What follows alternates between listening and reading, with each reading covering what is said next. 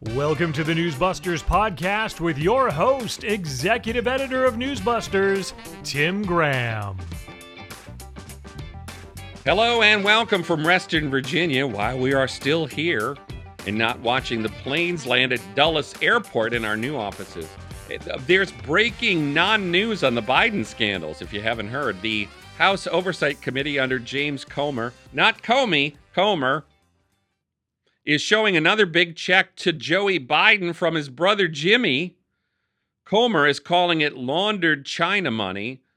Once again, they're presenting a physical check, but somehow all those so-called accountability machines in the liberal media are on the fritz.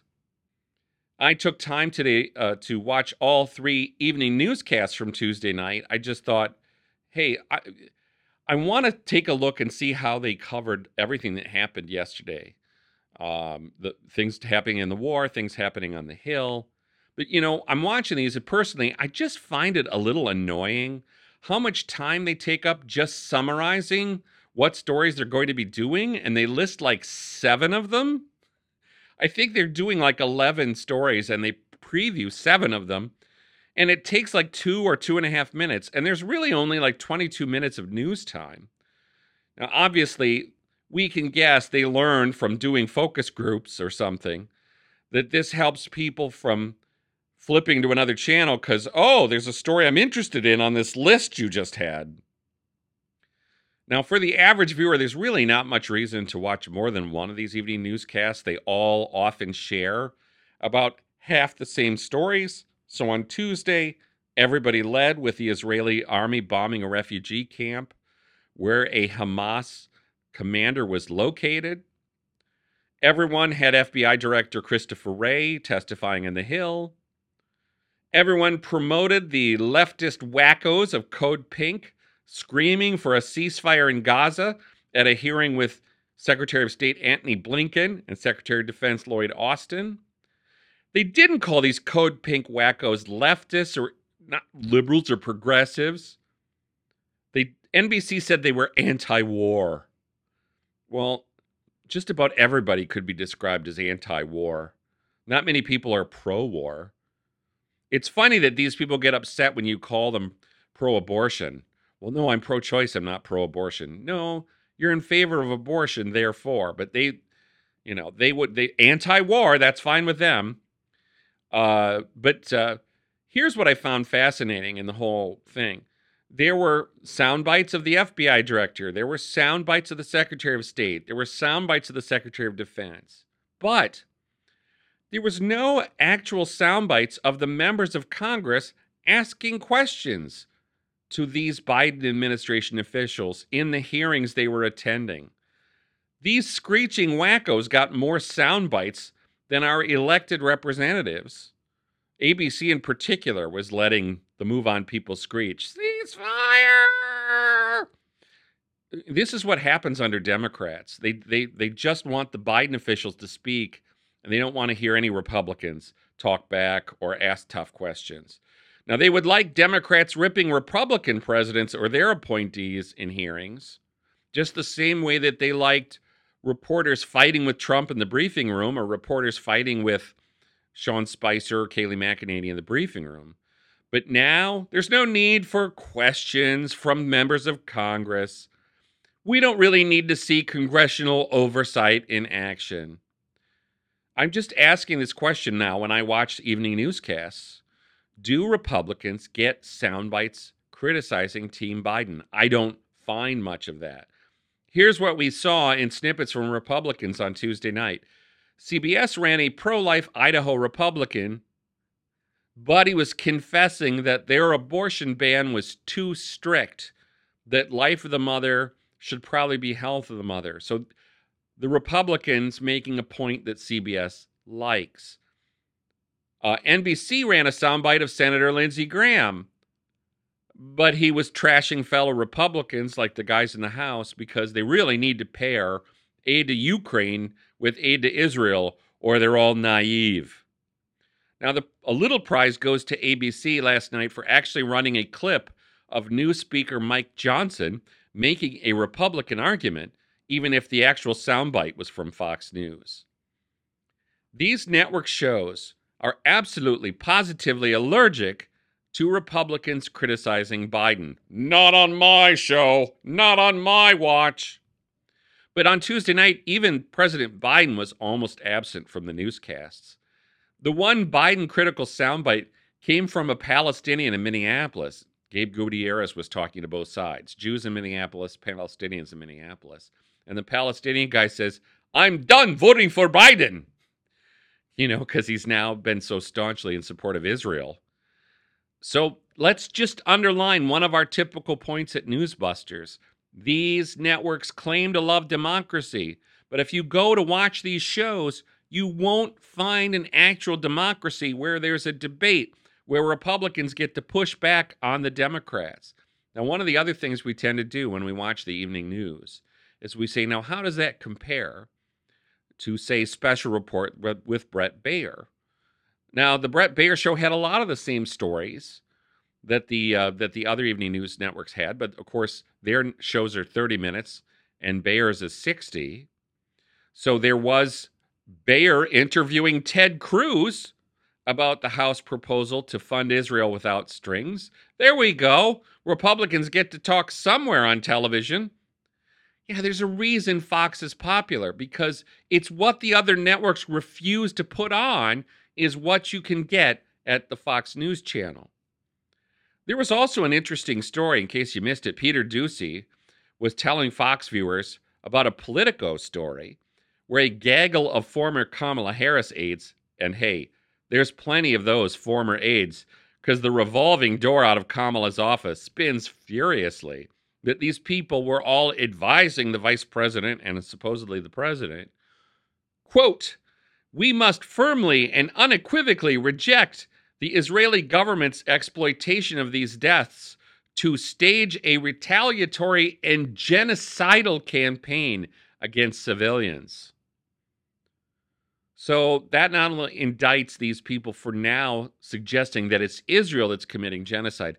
These were people Kamala Harris and Joe Biden picked to work in the White House. That is really a sad thing. But this is the kind of story. It comes from a liberal media source. It's Politico.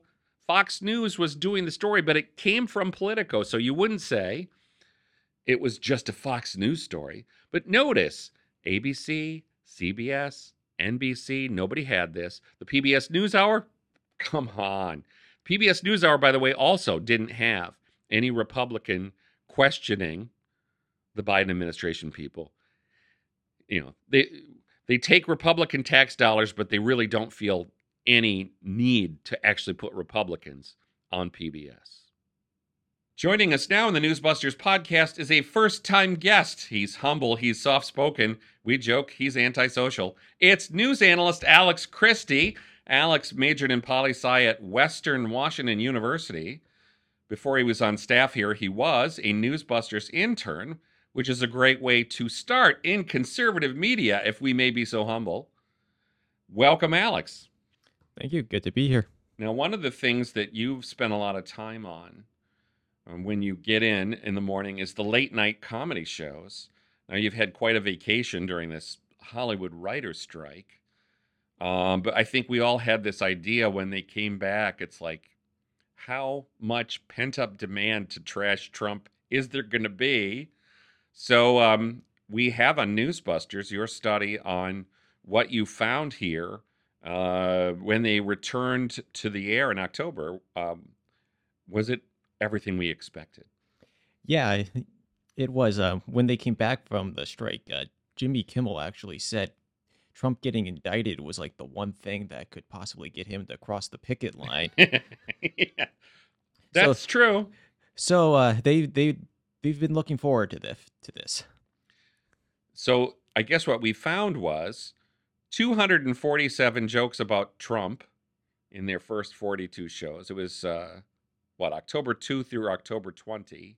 3 weeks. And so, yes, we had a 1 week study, and then October 7 happened. So then we lengthened the study. 247 jokes about Trump, to 45 jokes about Biden. That's probably what you'd expect. That's 80. So of the two, like as of right now, the top two presidential candidates in the country, the Republican has 85% of the jokes directed towards them.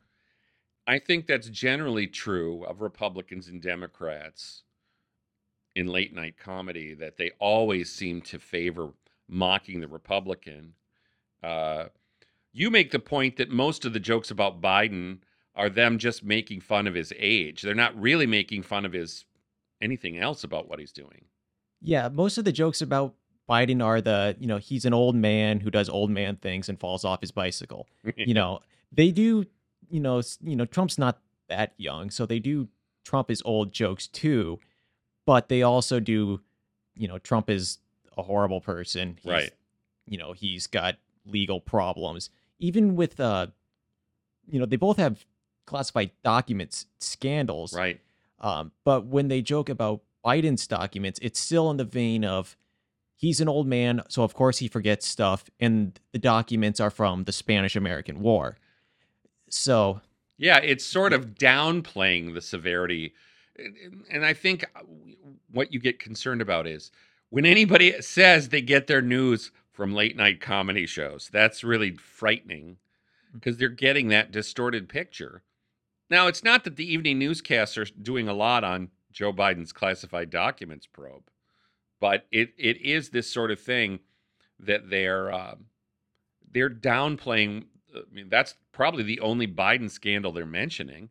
I mean, there's not enough Biden scandals the news are doing that they would find it was grist for jokes. Then there's that part of the pipeline. And then we looked at some other things like the Democrats, like Robert Menendez indicted for bribery. That was barely joked about. I guess it was only Colbert. Yeah. So throughout 3 weeks of shows, there were 2 jokes about the chairman of the Senate Foreign Relations Committee being indicted as a unregistered foreign agent of Egypt. Well, Colbert liked making this joke about how it was a pyramid scheme. Yeah. And of these 2 jokes, like whenever Stephen Colbert jokes about somebody, he'll find like a really unflattering picture of them and say, this is so-and-so seen here looking like fill in the blank. He said a basketball, business basketball. So one of the 2 Menendez jokes was how Bob Menendez looks like a basketball. The other one was about the actual scandal. And I should mention, when he came back from the strike, Seth Meyers gave this really sort of long-winded recap of everything that happened. And he mentioned the Bob Menendez scandal, but just sort of mentioning it, that it happened and that it exists, is not a joke. So that's true. And then there was nothing on Jamal Bowman pulling a congressional fire alarm and claiming that he thought that's the way you would open the door. Yeah, and this is another thing. It's like when we talk about the difference between Republicans and Democrats.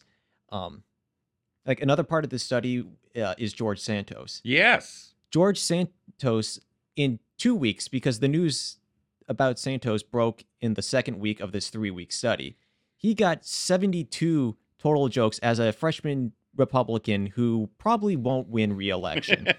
He's one and done. Let's just guess. And so there's obviously jokes to be made about George Santos and his, let's just say, embellishments of his resume and things of that sort. And yet, between the freshman Republican, the chairman of the Senate Foreign Relations Committee, and the fire alarm puller, George Santos got 97% of the jokes. And since this study ended, that trend has only continued. Yeah, I think that this, once again, is we know what the late night comedians are doing. And that is they're there, they have a base of support. They have viewers that are expecting this sort of liberal content. We'll underline once again that Jimmy Kimmel basically said, if you're a Republican, I don't want you watching my show. Yeah. It was outside the purview of this study, but earlier this week, on The Daily Show, their current temp host is Charlemagne the God. Yeah. And he had Nancy Mace on, and at the end they're talking about, why are you impeaching Biden? And the audience was clearly agitated with what she was trying to say. Mm-hmm. And then also earlier this week, Seth Meyers did a bit where he's talking about how it's possible that the country could elect an old man who doesn't really know what's going on and blah, blah, blah, blah, blah. And then he plays a montage of just Trump bloopers. Yes. And he was like, if you fell for that, if you thought I was really going to talk about Joe Biden, then you don't watch this show. Yep. So Seth Meyers specifically knows what his audience is and what it wants. Yes. And sometimes they're explicit about it. And sometimes when, reporters come around and talk to them about what they're trying to do, or, what's her name? Trish Bendix at the New York Times has sort of this nightly review of the late night jokes. Sometimes it gives you a clue as to what the liberals liked on the late night shows. They just present them as, well, they're comedians. Mm-hmm. They don't really present them as Democrat-pleasing comedians. Now, the other thing you were working on, you've been working on for a while, actually, is a study of Nazi analogies on TV. This was not something I would have thought of, but I think it's become really appropriate in the last couple of weeks. But you've been working on this for a while. You based it on what they call Godwin's Law. What is that? So Godwin's Law is basically this theory or this observation, if you will, by a guy named Mike Godwin. And it states that the longer an internet conversation goes on, the chances that somebody or something will be compared to either Adolf Hitler or the Nazis approaches 1. And my the genesis of this in my head was that occasionally you would hear somebody, like especially a Republican, would compare something to the Nazis or Hitler or the Holocaust, and people in the media would get all righteous and offended of it, like, how dare you say that?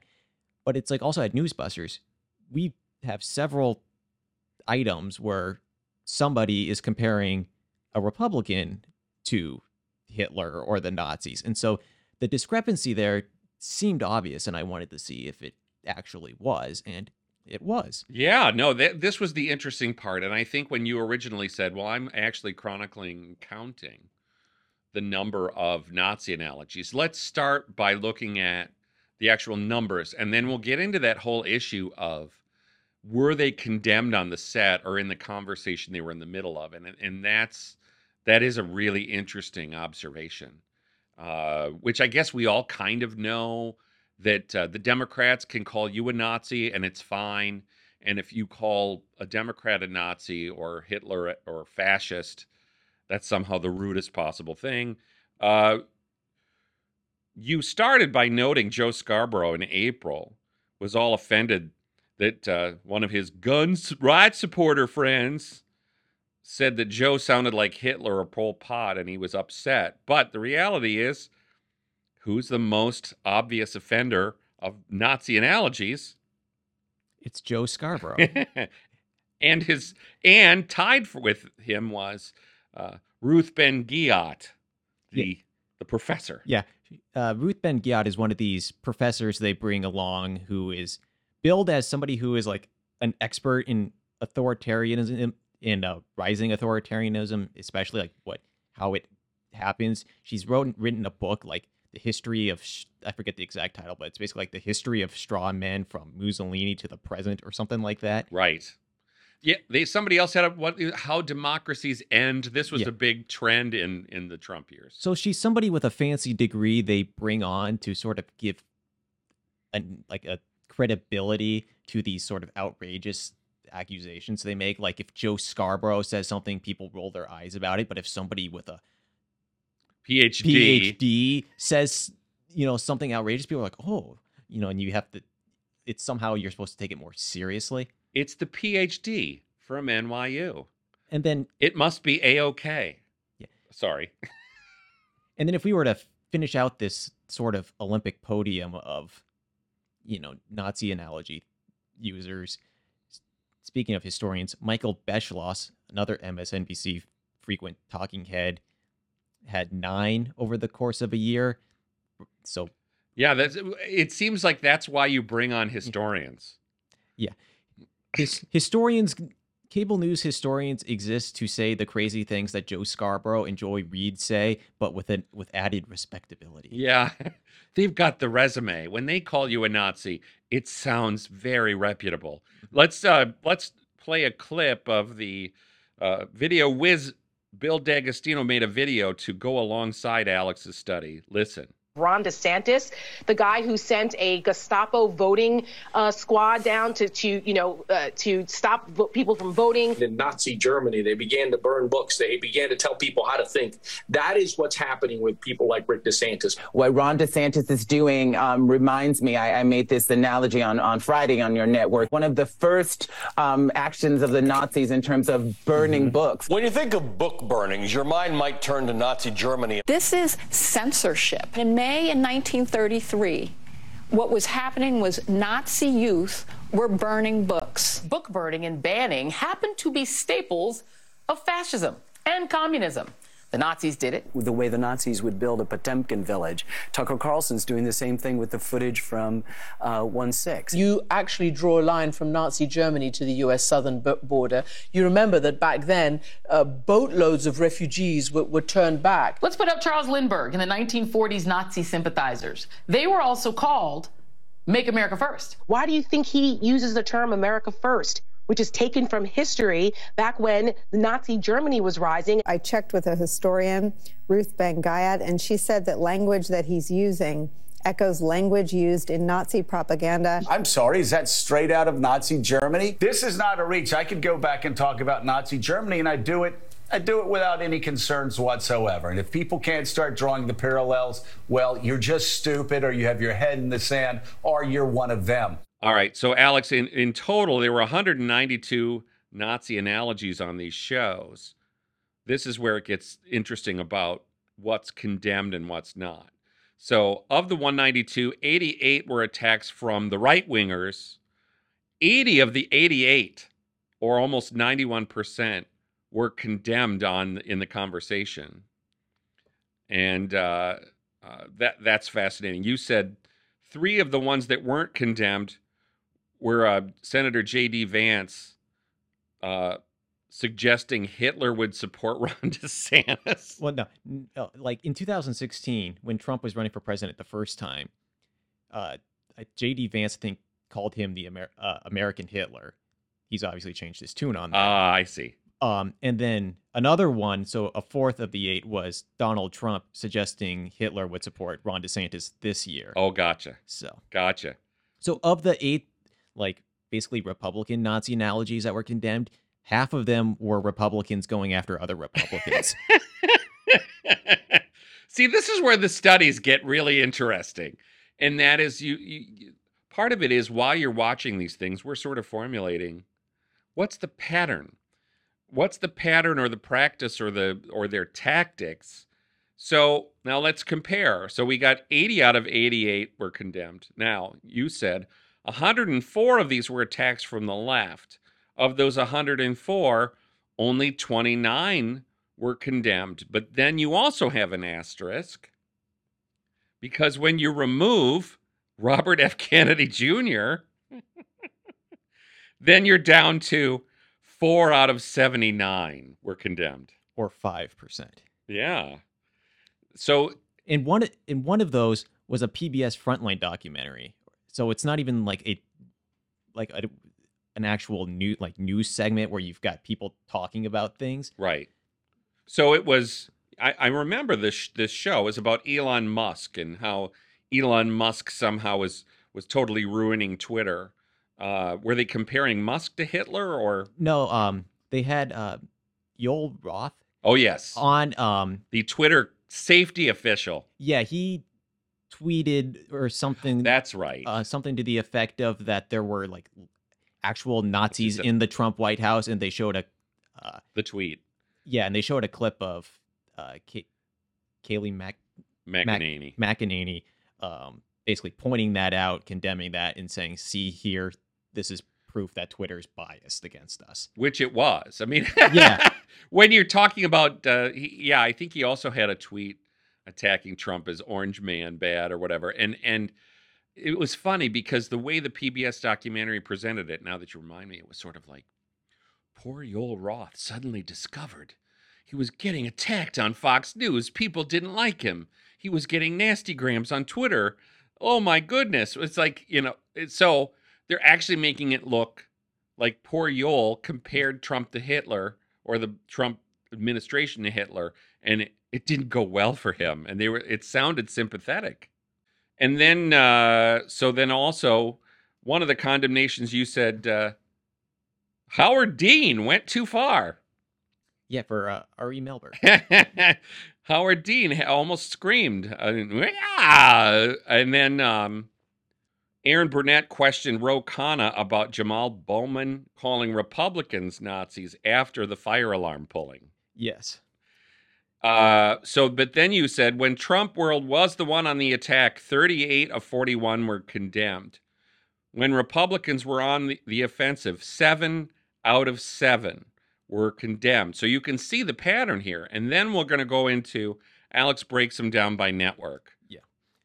So, yeah, MSNBC was, as we might expect, the worst. Since they were all three on the medal stand. Yeah, so of the attacks from the right, 48 out of 52 were condemned. So that's over 92%. Yeah, MSNBC, it's what you would expect. Yeah. And then, so attacks from the left, total, only 7 of 72 were condemned. And so and MSNBC is unique in a lot of this, because a lot of this is so-and-so said something. It's like somebody reporting on something some politician said. On MSNBC, it's a lot of their personalities, like opinionating about certain things. And so there's nobody on the panel, there's no guest to say, now wait a minute, maybe that's too far. Right. And so you had less than 10% of MSNBC's Nazi analogies were condemned. But when you're talking about removing Robert F. Kennedy, that the percentage that were condemned drops to 3%. 2 of 66. Yeah. And one of those, speaking of Joe Scarborough, was Scarborough just having a recollection about the Bush years and what the left said during the Bush years about him. So, yeah. Other than that, the only one that was condemned is that one we mentioned earlier with Howard Dean. Wow. So then we can move on to CNN. Now, we played Bill's medley. We have to get to this point. This is one of those points again where Alex goes, how nerdy do I get to be? Which was Ken Burns, the PBS omnipresence, said DeSantis' education policies feel like a Soviet system or the way the Nazis would build a Potemkin village. And we all started laughing like... Yeah, because a Potemkin village is a Russian thing. Grigory Potemkin was a Russian general and Catherine the Great's lover, and has been used as a thing for basically like a facade for what communist regimes show the world to show how great they are. But behind the facade is the rundown, bleak, depressing state of affairs. So it's a pre-Soviet Russia analogy. And yes, Ken Burns, who's so arrogant and would, this is what he does. He makes documentaries on history, whether it's the history of baseball or the history of the Statue of Liberty. This is what he does. And he just mangled that the Nazis would build a Potemkin village. And another, just speaking of Bill's video, to go back to MSNBC for a minute, one of the things in that montage is they're talking about the history of the phrase America First, because Trump goes around saying, I'm America First, blah, blah, blah, blah, blah. And they say that's basically a Nazi reference because people before World War II, the isolationists who either defended Nazi Germany or said that what goes on in Europe is not our problem. Charles Lindbergh being the most prominent. They said that is a phrase that has its origin in basically Nazi sympathizing, but that's not actually true. Woodrow Wilson in 1916, prior to World War I, used that phrase, and I know that because I read it in a Michael Beschloss book. Well, you would expect him to correct Joe Scarborough or something, but it is really fascinating how MSNBC was dominant in here, and CNN was second, and that's because they do a lot more of this talking. Yeah, and also CNN, probably even more than MSNBC, was terrified of RFK. Of the 27 attacks from the left that CNN talked about, they condemned 19 of them, which is over 70%. But if you remove RFK from that, it drops to 1 out of 8, which is 12.5%. So now what was RFK referring to Nazis? Was he talking about vaccine companies? Vaccine mandates and other COVID era things. I think the idea being that if you were to to mandate somebody have a vaccine card or whatever to enter a bar or a restaurant or whatever, that's basically like you're singling a group of people out, kind of like the Nazis did with the Jews, that's a little over the top. Which is over the top and ridiculous. The point of this is not to say my Nazi analogies are better than yours. It's to say, can we stop with this and apply one standard to it all? So you would hope after October 7 that maybe they would be a little bit more sensitive to using these sorts of over the top analogies when we've seen actual flagrant, Holocaust type material. I mean, we have now video of the head of Hamas basically saying that we're going to have 1, 2, 3, many October 7s. I mean, it's really explicit. Although I will say the column I did today makes this point that, Adam Kinzinger goes on NPR and calls his fellow Republicans, if you can call him that anymore. I wouldn't. He's calling him the terrorist caucus. And that's just like, again, the looseness of these metaphors it's always much more allowed when you're attacking Republicans. All right, so then you had that CBS had 6 attacks from the right, 83% were condemned.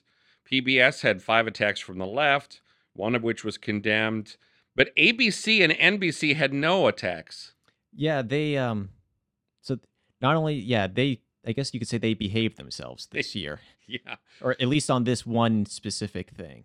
Now, let me throw something in here, Alex, at the end, which is you did a thing today on Herr Kessler, Glenn Kessler, the Washington Post fact checker. And he seemed very upset at Joe Biden. Now, this is very rare. But Joe Biden said he basically doesn't trust Hamas's numbers. This somehow really upset Kessler. Yeah, it was a very interesting article because he gives multiple reasons why people should be skeptical of the initial casualty claims coming out of basically Hamas-run entities. But he's like, but that doesn't matter. We should still trust them because quite deliberately, probably, what one would assume that Palestinians don't differentiate between combatant and non-combatant deaths. And so even beyond just the fog of war and numbers change, when, saying Israel killed, let's just say 6,000 people sounds worse than saying Israel killed 3,000 people, so a higher number helps their propaganda purpose. Kessler admits this, and he still says, well, it's still, how dare you? Yeah, I mean, we should underline that Kessler was a reporter at the State Department for a number of years for the Washington Post. And I think that one of the defenses he came at was the same one we were hearing in the White House briefing room. Well, the State Department recognizes the Gaza Health Ministry numbers.